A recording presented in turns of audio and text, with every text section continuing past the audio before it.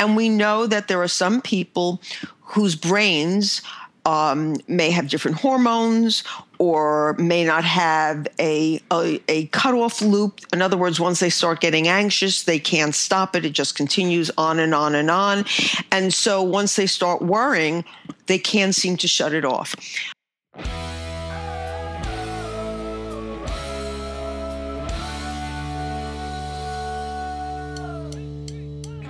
This week, how can couples deal with the anxiety of an uncertain world? Dr. Karen Sherman weighs in. Stay tuned. Hey, can you feel it? The power coursing through your veins. Underneath the lights. Okay, here's the deal. I love wine. I know a little bit about wine, but I'm not an expert. But you know who is? Our wine club partner, Touring and Tasting. We have been working together for 5 years now, and I can honestly say that they have delivered to my door some of the best wines I have ever had. We started working with them so that we could deliver to you an ongoing reminder, a treat, to slow down with your spouse and enjoy each other's company and to reconnect. To help facilitate, with each shipment, we provide simple date night ideas, and Touring and Tasting shares background information on the wineries and includes recipes that will pair well with your wines. I should note that many of these wines are typically only available if you actually visit the winery or become a member of that wine club. The customer service from Touring and Tasting is ridiculous. I have a friend who joined and then called me to rave about how enjoyable their customer service experience was. That's unheard of, right? So here's the deal. There are no membership fees. Shipping is free. You can cancel at any time, and these unique award-winning wines come with 100% satisfaction guaranteed, which means they guarantee the wine is delicious or they will replace it free upon request. If you decide the wine you just had was amazing and you want to reorder, you can save up to 70% off of retail. Now here's the closer. If you sign up today, you will receive your first shipment for half price. You can join right now and get your first shipment for a flat fee of $49 plus tax. This is before the half price offer. So your pre-taxed first shipment is less than $25 for 2 amazing bottles of wine. This is a limited time offer, so don't wait. Go to hitchedmag.com and click the wine club link to join today. Gift options are also available. Wedding season around the corner. And again, visit hitchedmag.com and click the wine club link to join in celebrating your marriage. Cheers! We're on top of the world tonight.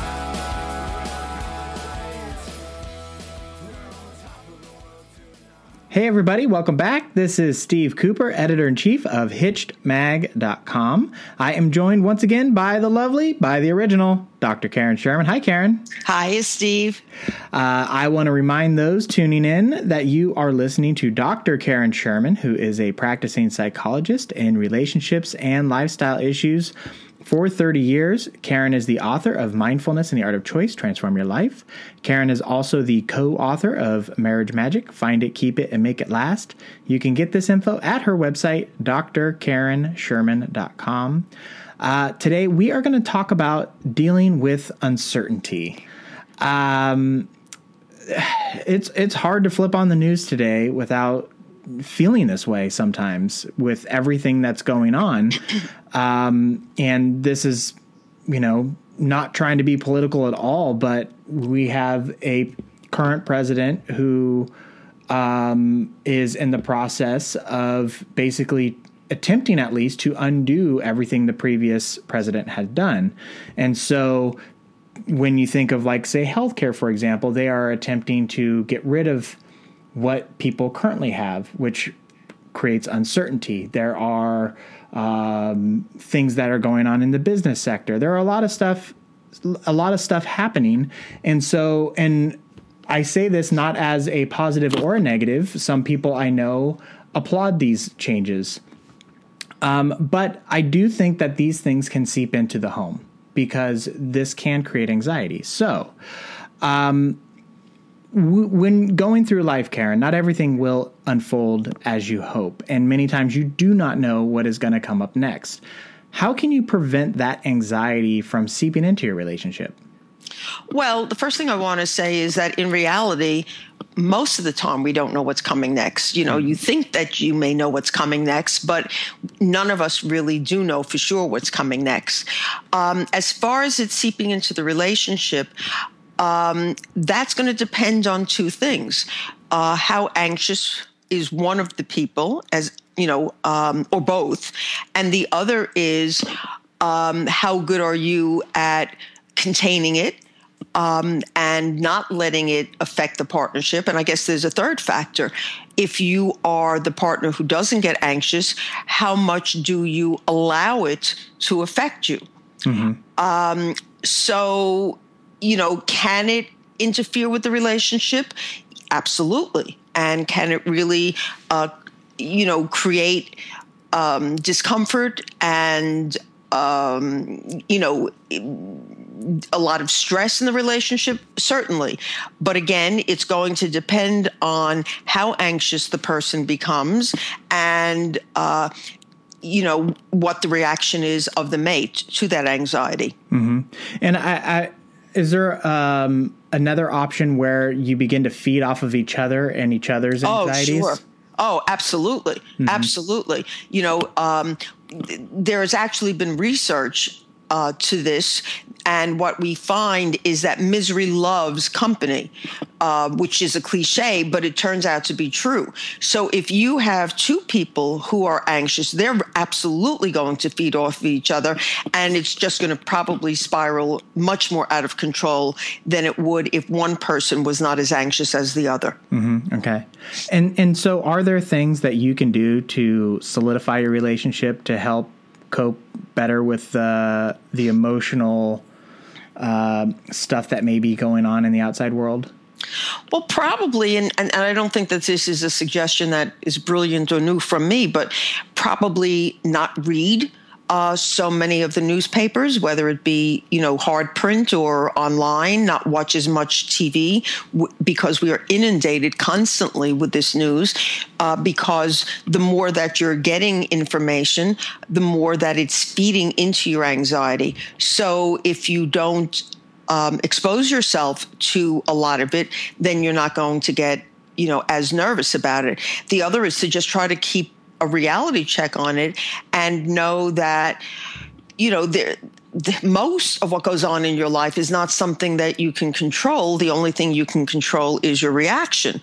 And so start to do some things for yourself that will allow you to not get caught up into the frenzy of it, of the anxiety.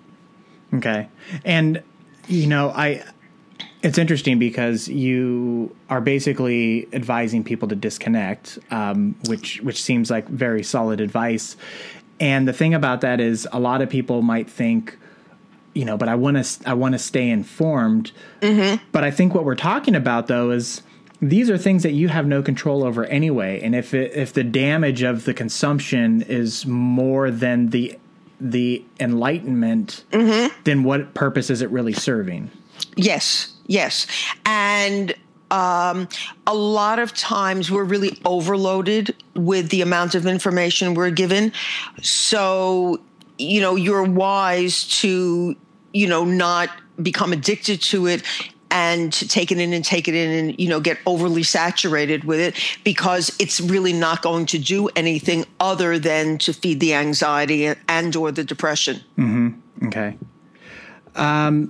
So does the type of uncertainty matter? And so I'm going to give a couple examples, and you let me know if these variables will weigh into how you would respond. So, you know, for example, one source of uncertainty might be the prospect of getting a new job or losing a job, perhaps, and forcing you to move. Another uncertainty might be, as I mentioned at the top, the loss of perhaps your health care that you currently are on.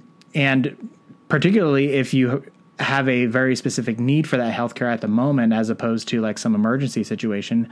And then a last one here is the uncertainty of perhaps a child who is sick and maybe even in the hospital or something, and there's nothing you can do.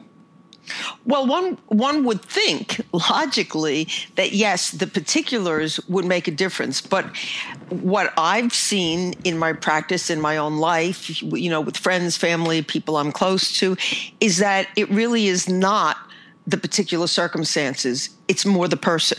So there are going to be some people who are prone to anxiety and they'll worry about the littlest things. And there are some people who have the ability to really manage their anxiety and not get upset. And their phrase is, until I know there's something to be upset about. And so it really is more a factor of who they are as people and how they cope with the world, as opposed to what the particulars are. Okay. Now, with that being said, is there a way, you just mentioned that it's how people cope with it. Is there a way to actually embrace this uncertainty? Like, is there any benefit to doing something along those lines? Well, sure there is, because if you are the kind of person who can actually manage it and say to yourself, look, I actually know somebody who says, I don't worry. Let's say that I found a lump in my breast.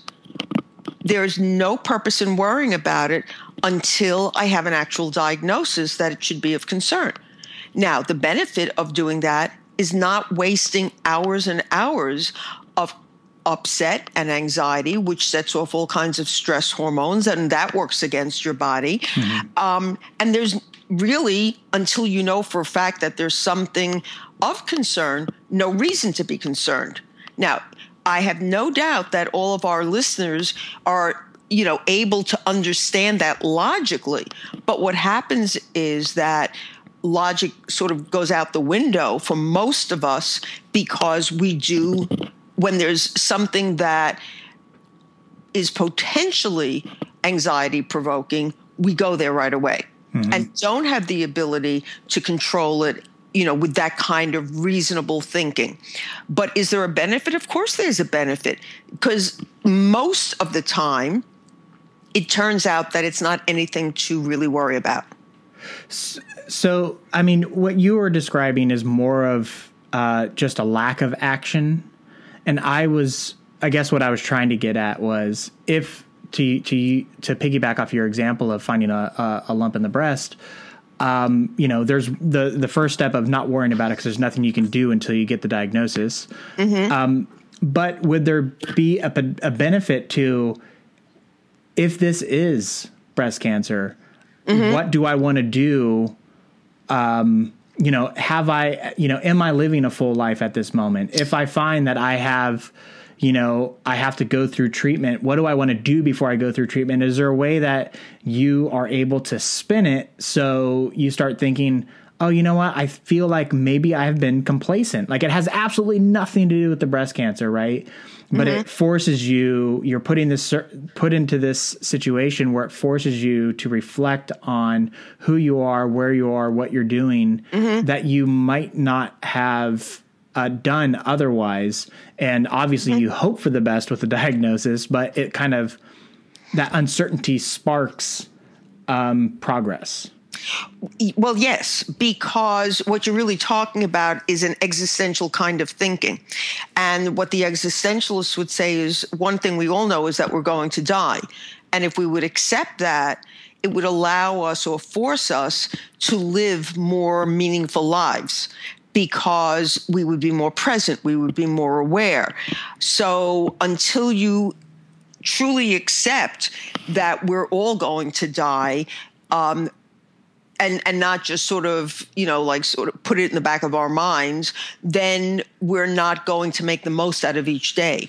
So I think that if you embraced uncertainty, you would be free to truly live a much more full existence and not be bothered or upset or uncomfortable or any number of other negative things, that wanting certainty or wanting some sense of control would put yourself through, would put force upon yourself. Yeah. Okay.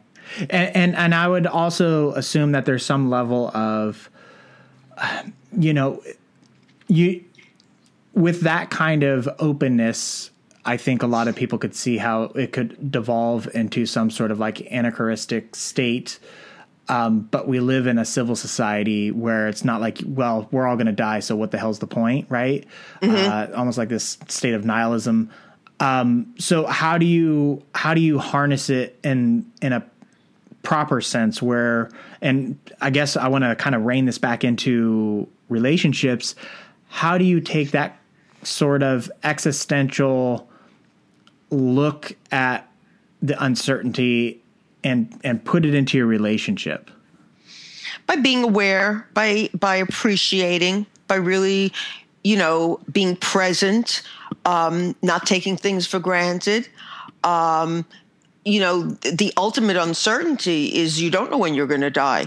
So if you can embrace that and truly enjoy, appreciate your life, your mate, then you're going to have probably a very different kind of relationship than what happens to most couples, which is taking each other for granted and just, figuring, the relationship will be here, the relationship will be here. It's almost like being a New Yorker and never going to see the Statue of Liberty because you figure, well, I live in New York, so of course I'm going to get to see the Statue of Liberty, but you never get there. Yeah. which happens to a lot of us. Sure. I lived in San Francisco for a while, and it was only when somebody visited that I actually did, the Fisherman's Wharf or the Golden Gate Bridge or that kind of stuff. And it's funny because that's where my wife and I met. And whenever we do go back to San Francisco, we now make a point of doing some touristy thing because we never did it while we actually lived there. Right.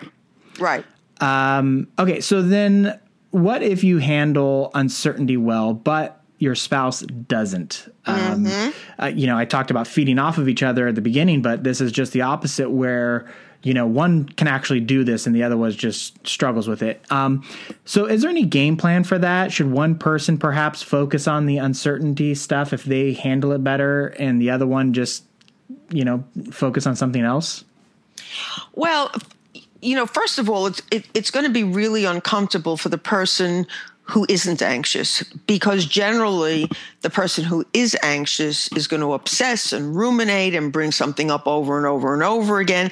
And by the way, I'd like to say that a lot of that kind of thinking and concern is possibly biologically based. We know that there are some people who really can't help themselves. There are many, for any one of the diagnoses, there are many different possible explanations. And one of them, for any of the diagnoses, is a biological explanation.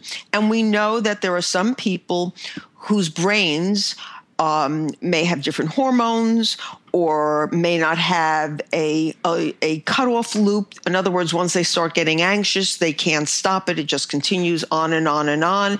And so once they start worrying, they can't seem to shut it off. So I do want to explain that people who are suffering from anxiety are really very uncomfortable themselves. It's not like something that they're enjoying. Sure. They are really feeling the discomfort of their anxiety just as much as the person who may be living with them, and getting annoyed and upset.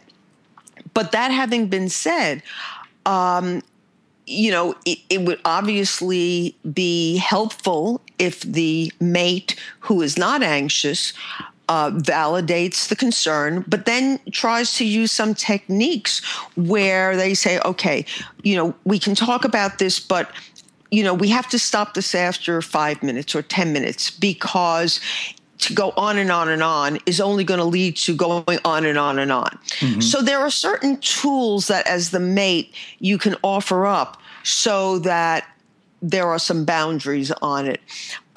Certainly it can be suggested, with the understanding, I know that this is difficult for you. I know that this is uncomfortable for you. you might want to consider speaking to a professional about learning some techniques, perhaps even getting, some medical help for it, vis-a-vis some medication. So merely saying to them, stop it, or don't do this, or it's enough already, isn't going to work. Because they're not doing it purposely. Sure. So I think that, understanding that on the part of the non-anxious mate is going to be very helpful. So the first start, I'm sorry, so to interrupt. So the first part of the game plan is to understand that the anxious party may not have full control over that anxiety, and it might even warrant professional help. Yes. Got it. Yes. Okay. And then, I think that, if the person comes and but this happened and that happened, it makes me work.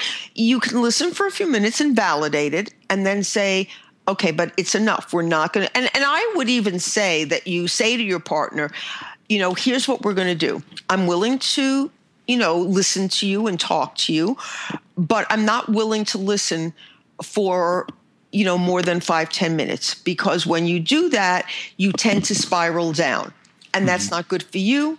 It's not good for me. It's not good for us. So I want you to know that after 5 minutes, I'm going to tell you that, it's enough. I think that you need to do that explanation, because to just do it is going to feel as if you're not caring. Okay. So you're verbally kind of setting a limit on the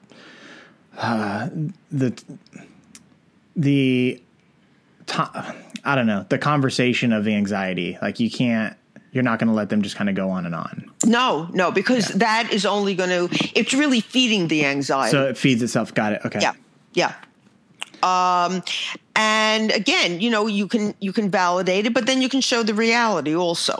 Mm-hmm. If you see that your mate is in fact taking in too much information, you can suggest, that there be a limitation to how much they take in. Distraction is good. Yeah. Just like a child who just keeps wanting the same thing over and over again. If you distract them, then they'll shift. So you might want to try, shifting their attention. I want to talk just briefly about the consumption that you keep bringing up, because I do feel, and we've talked about this in the past, that this nonstop 24 hours, every single second, real-time onslaught of information is something new, I would argue, to the way that humans live. We have never had access to this kind of information and this kind of speed in human history. And I think it sounds hyperbolic, but it's really not. Like, we know when something happens in London, like as it's going on, we can see it happening on our phones wherever we are, right? Like we could be at the grocery store and we know that information, and we could pull up a live feed of it. That's bonkers, right? And so I do think it's like super interesting how you can get really sucked into the vortex of information, and you have, I think people have a responsibility to kind of create an environment for themselves where they're cognizant of the information that they are absorbing and taking in. There's people talk about it being a media diet. Like, what kind of a media diet are you feeding yourself? And there are people that are, policy wonks. There are people who are tech nerds.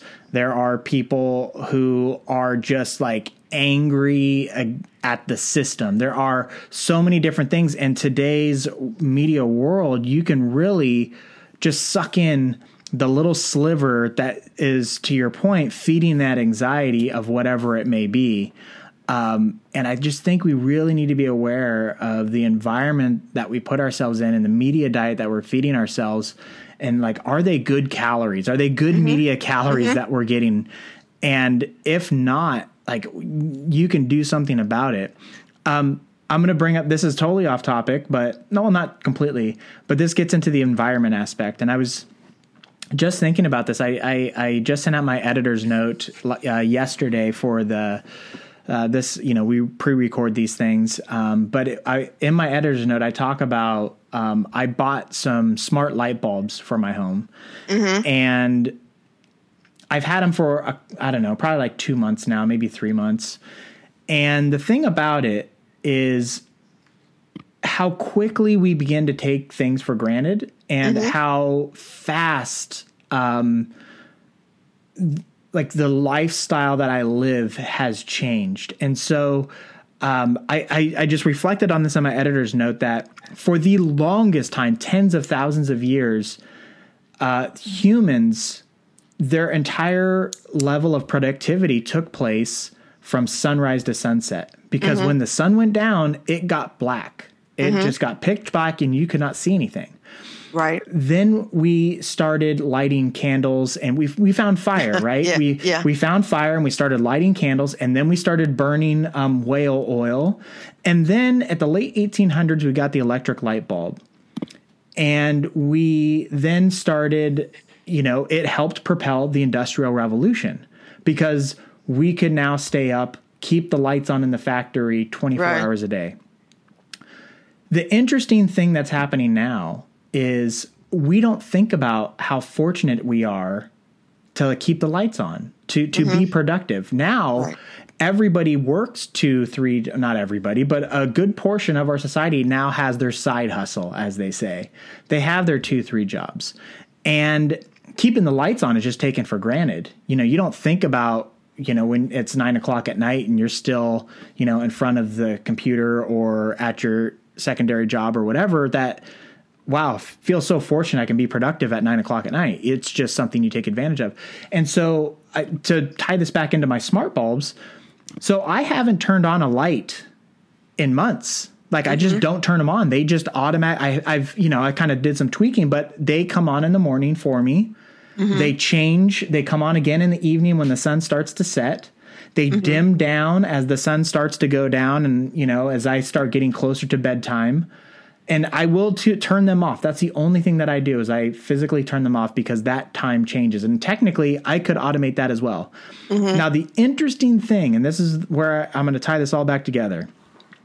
The interesting thing is, so I don't think of lights anymore as this tool that enables productivity. I now manipulate my lights for how they make me feel. And so I dim them at the end of night to relax me. I make them cooler when I'm, if I'm watching a movie about space, I can turn them blue to give me that atmospheric environment, right? There are things that I do now, and I use my lights to help improve my mood. And it's not about just keeping the lights on so I can see. The utility of the light has now shifted into this more abstract reality for me. And I don't see myself ever going back, by the way. Like this, now that I've lived this life, like it's really hard. And I'm not trying to be promotional about the lights themselves, but I think sometimes we just accept the world that's coming at us, and we don't stop and think about what does that mean for us. And particularly when we're talking about like the media diet, like it's, just 10 years ago, like literally this is the 10-year anniversary. The iPhone came out in 2007. We are 10 years of the iPhone. The world is different, period, end of story. Like it just is. And when you think about the fact that 10 years ago, there was no Facebook, there was no Twitter, there was no Snapchat, there was no Instagram. Like it's bonkers. Right. It's totally bonkers. Right. So we've just become accustomed to living with all of this, and it is hard to turn it off. And that's what I'm saying. I guess I'm just trying to get at and we need to, and I love all these things, but we need to think about what it's doing to us, and not just what it's doing to us, but if we are going to continue to consume this stuff, what is it that we are consuming? Well, basically what you're saying, Steve, is that we, go into our daily life and we get into these autopilot modes, and we are not aware, and we just live them day in and day out. And basically we've got to be more present, more aware, notice what reactions we're having and what the consequences are. So, it's not any different. You keep talking about media diets. It's not any different than watching what you eat and seeing how you feel afterwards, and then realizing, you know what, I don't want to feel this way. Exactly. So I'm going to leave certain things out of my diet. But people don't, right? Like, I guess that's the thing. We know that the junk food makes us feel bad, but then we go right back to it because it's so tasty. So how do we break that cycle when it comes to things that make us anxious? I guess that's going to depend on the person and how much you want to make a change. I mean, I made major changes in the way I eat because I really got tired of the way I felt and the way I looked. It just depends on each person looking at their behavior and what the consequences are and making a decision about whether you want to change. That's true of, somebody decides to go into therapy. When they go into therapy, that's one decision. And then the other decision is, are you going to really work the therapy? Yeah, we've talked about that in the past. Like, you have to want to change. You can't. Right. Yeah. Okay. Is there anything else you wanted to add to this?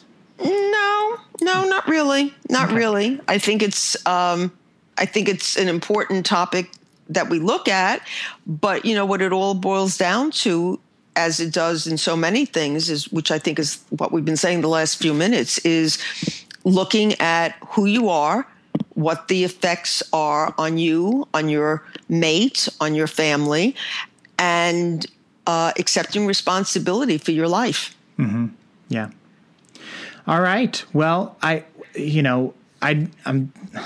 realize that we're not solving the world's problems here, but I hope for those who may be feeling a little bit uncertain or may have felt uncertain in the recent past or will in the future, that this has offered some guiding light for you to help you feel better if you got some of the new smart lights. This was fantastic information. Thank you so much, Karen. Thank you, Steve. Before we go, I want to remind everyone that you have been listening to Dr. Karen Sherman, who is a practicing psychologist in relationship and lifestyle issues for 30 years. Karen is the author of Mindfulness and the Art of Choice, Transform Your Life. Karen is the co-author of Marriage Magic, Find It, Keep It, and Make It Last. You can find information about Karen and her books and her practice at her website, drkarensherman.com. We have links to this stuff up on our site, hitchedmag.com, including all the past archives of the podcast, as well as a lot of other resources, including thousands of articles. You can sign up for our newsletter. You can join our wine club. We got tons and tons of stuff for you to hopefully help make your marriage more certain in these uncertain times. So with that, one last time, thank you so much, Karen. Thank you, Steve. All right, that's going to do it. Take care, everybody.